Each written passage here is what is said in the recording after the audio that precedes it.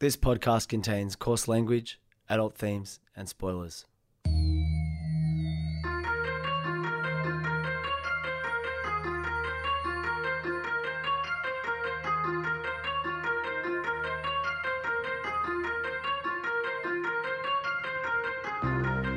My name's Peach, and for the past couple of years I've been helping my friend Shag overcome his childhood aversions to everyday foods in the podcast Fussy Eater.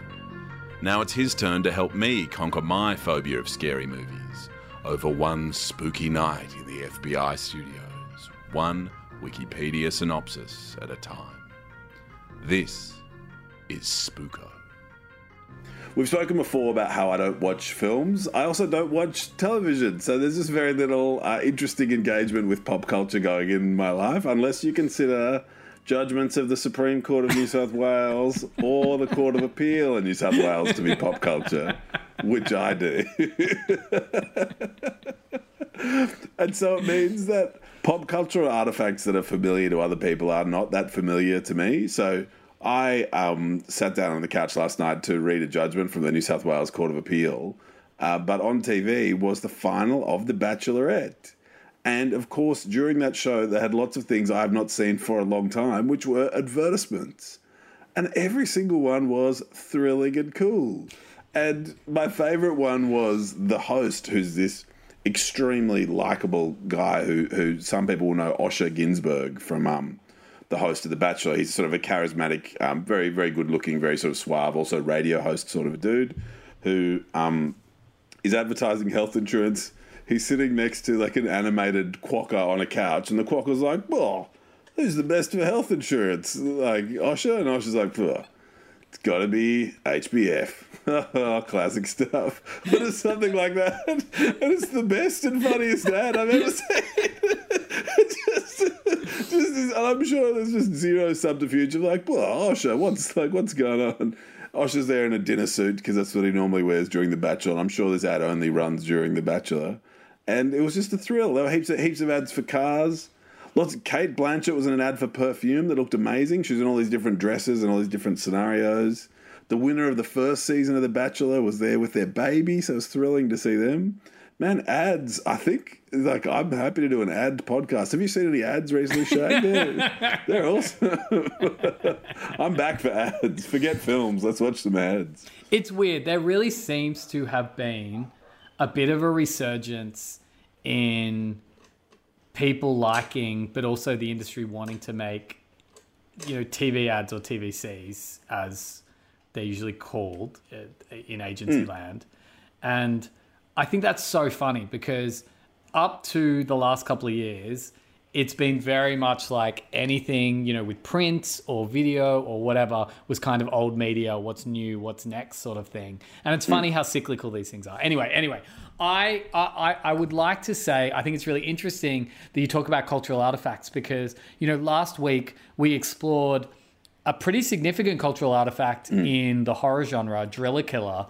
The scariest movie ever that I watched some of. Mm-hmm. The film that almost, according to some people, was single-handedly behind the British Classification Board in 2004, effectively banning hundreds of horror films based on the poster of a film that showed a drill going through a couple of people's heads.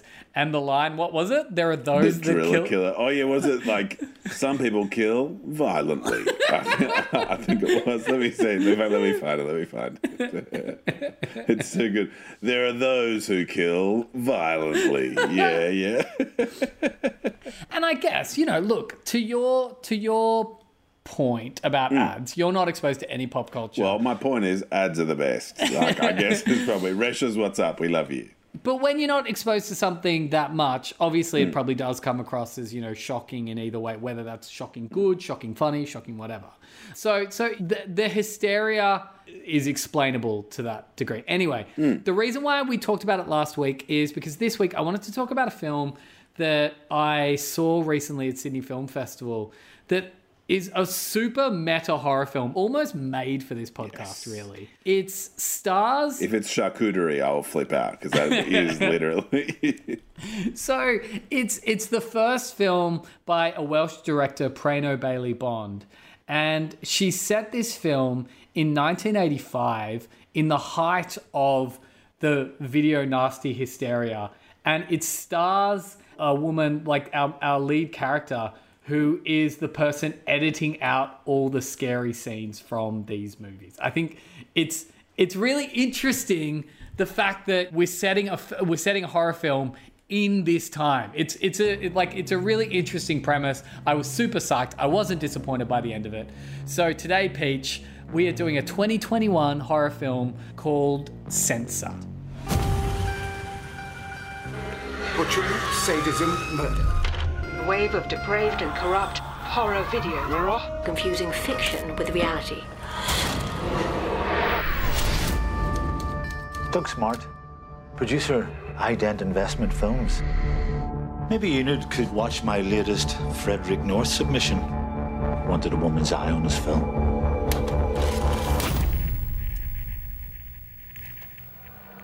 There's this actress. I've got this feeling that's Nina. My sister.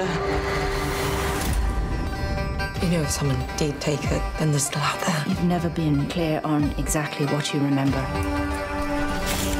You'd be surprised what the human brain can edit out when it can't handle the truth. Someone's losing the plot. I was wondering if you had anything else on this actress. What's going to happen to her? Well, that's top secret. People think that I create horror. Horror is already out there in all of us.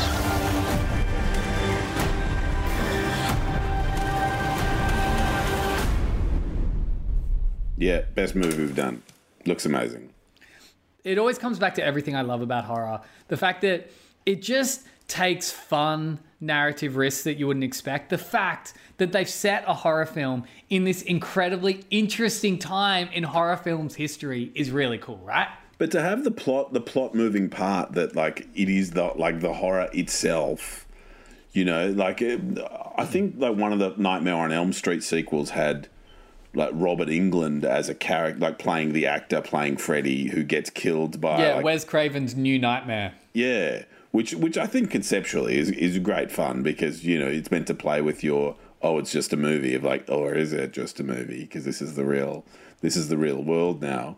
And I feel like Censor takes a similar narrative risk and hopefully yields a similar narrative reward to a film I haven't seen. So that's good. Look, this is a far superior film to Driller Killer. And I thought you were, like, I was going to go, okay, Wes Craven's better than New Nightmare. I wasn't expecting you to say Driller Killer. Look, I almost feel bad for subjecting everyone to Driller. Oh, no, you know what? I don't. I think it's an important part of horror history, but it did suck. I didn't enjoy it. This film definitely doesn't suck. So, in 1985, Enid Baines works for the British Board of Film Classification during the height of the video nasty controversy. Enid's co-workers call her Little Miss Perfect. Great name for a bookish librarian type, I've got to say. Enid Baines. Totally. It's just me, little Enid Baines. Totally. I know this is a really dated reference, but in the original Ghostbusters, do you remember the woman answering the phones in the... Yep. That's exactly what she looks like in this film. Absolutely perfect. I get it. So Enid's co-workers call her Little Miss Perfect due to her strictness in recommending that violent content be cut or banned. Now, what's super interesting and what's super meta about this film is at the start, we see her watching some of these films and they take real footage from a bunch of films from the time. Sick. So you see some of these gross scenes from the time, which some of them were gross, some of them weren't. Although what I also think is actually kind of interesting is they focus on the fact that, you know, some of the films probably didn't need to be banned, but a lot of these films had really full-on sexual violence. And she calls out this in the film, which I think is quite interesting. That's awesome. So while Enid is having dinner with her parents one night, they discuss the disappearance of Enid's sister Nina when the two were little. And there's flashbacks to them going into the woods and something happening. And Enid not really having a good explanation of what happened because she couldn't really remember. So Enid's parents have since declared Nina legally dead, but Enid is convinced that her sister is still missing. This is good. Shortly after a man murders his wife and children, a tabloid newspaper links the killings to a film Enid had rated and allowed to be released several months prior, naming her as the censor that approved it. So there's this like tabloid story about not just the censorship board approving it, but Enid personally approving this film. And it becomes a thing. Enid starts to receive phone calls threatening and insulting her on a regular basis. One day, Enid is approached by Doug Smart, a film producer and a really slimy guy. And he's that guy that's in a lot of British films. I don't know his name. I love that actor. He's in Luther. Yes. The computer guy from Luther. Anyway, so he's a film producer, and he claims that a veteran horror director named Frederick North has personally requested that she screen one of his old films. Now, no one has really ever seen Frederick North. They just know he's a name that they know creates films, like a fictional film in this film called Don't Go in the Church, which I think is the coolest name for a film ever. Amazing name for a movie. Don't Go in the Church. Jesus, I would watch the shit out of that film. I'd be too scared, but I get it. Now, during the screening, Enid notices that the events depicted parallel her memories of her sister's disappearance. Ooh. That's really good. Which is a really cool premise, right? Yeah. So investigating North further by acquiring a copy of one of his banned films. And there's a really interesting scene where she goes into a video store and gets one of these video nasties under the counter. Because apparently what happened, because all these films got banned, there became this massive bootleg scene where everybody was trading these films. Again, they became way more popular than they ever would have been if they weren't banned. This is your Faces of Death story. Yeah. So Enid notices that the film's lead, Alice Lee, again, a woman nobody really knows except through these films, bears a striking resemblance to her missing sister. So Enid soon becomes obsessed with meeting North, believing that Lee is her missing sister and needs to be saved from the exploitation film industry. So Enid goes and visits Smart, who is super gross and lecherous, and assumes she's there to have sex with him. Hoping to learn North's whereabouts, he tells her that North is making a sequel to Don't Go in the Church near his home and attempts to seduce her, but Enid rejects Smart, pushes him, causing him to become more aggressive, which makes her push him and accidentally kill him by like one of his awards going through his through the back of his head and out through his mouth. Sick. That is actually sick.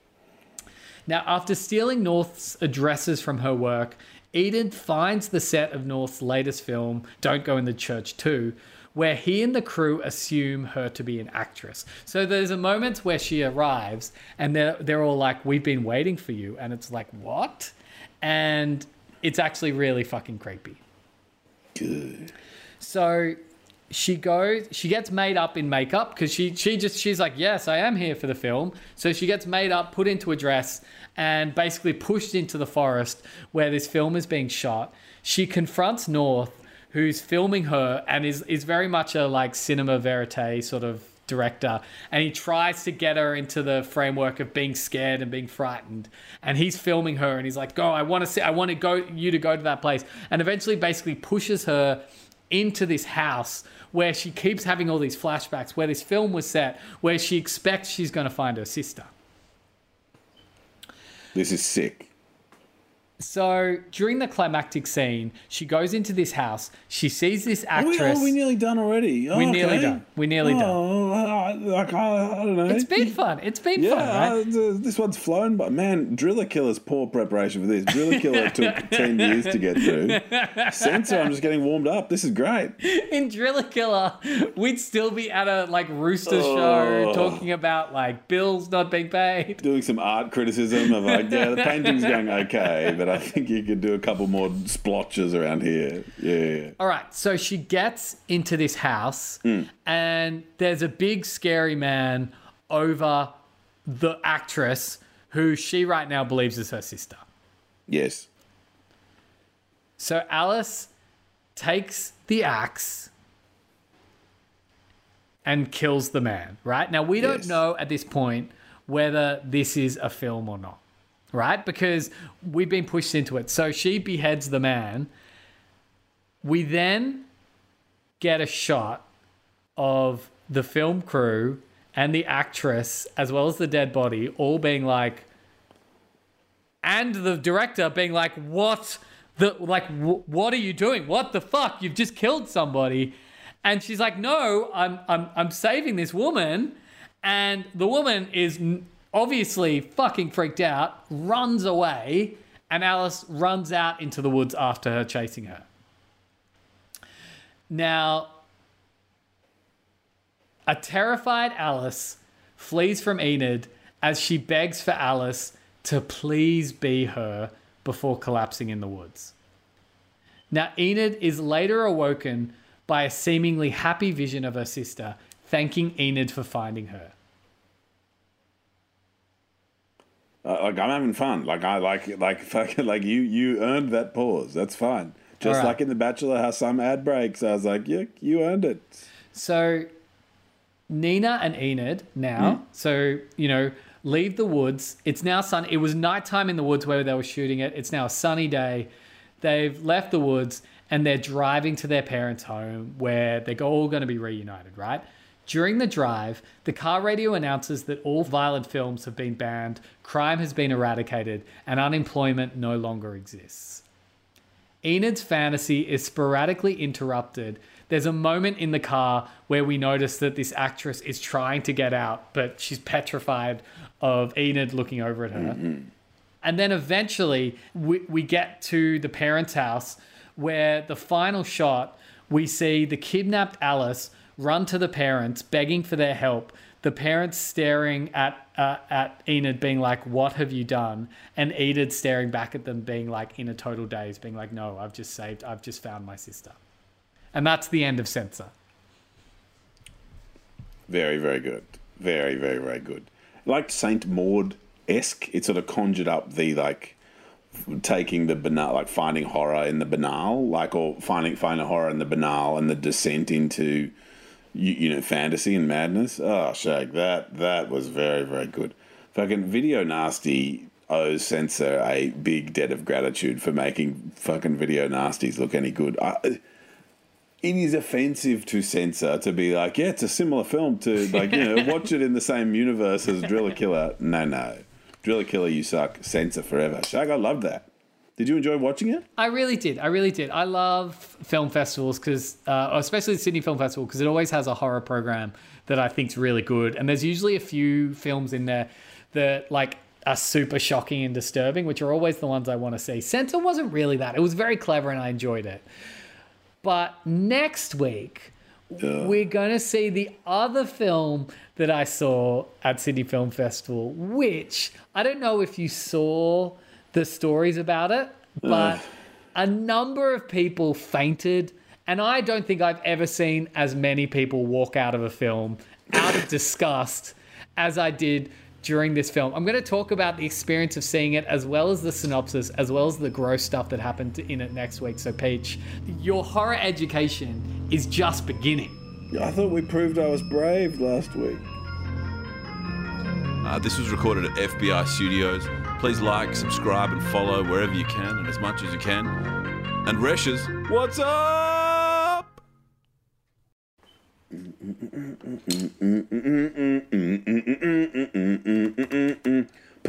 Put your motherfucking hands up. Do do do da do do do do da.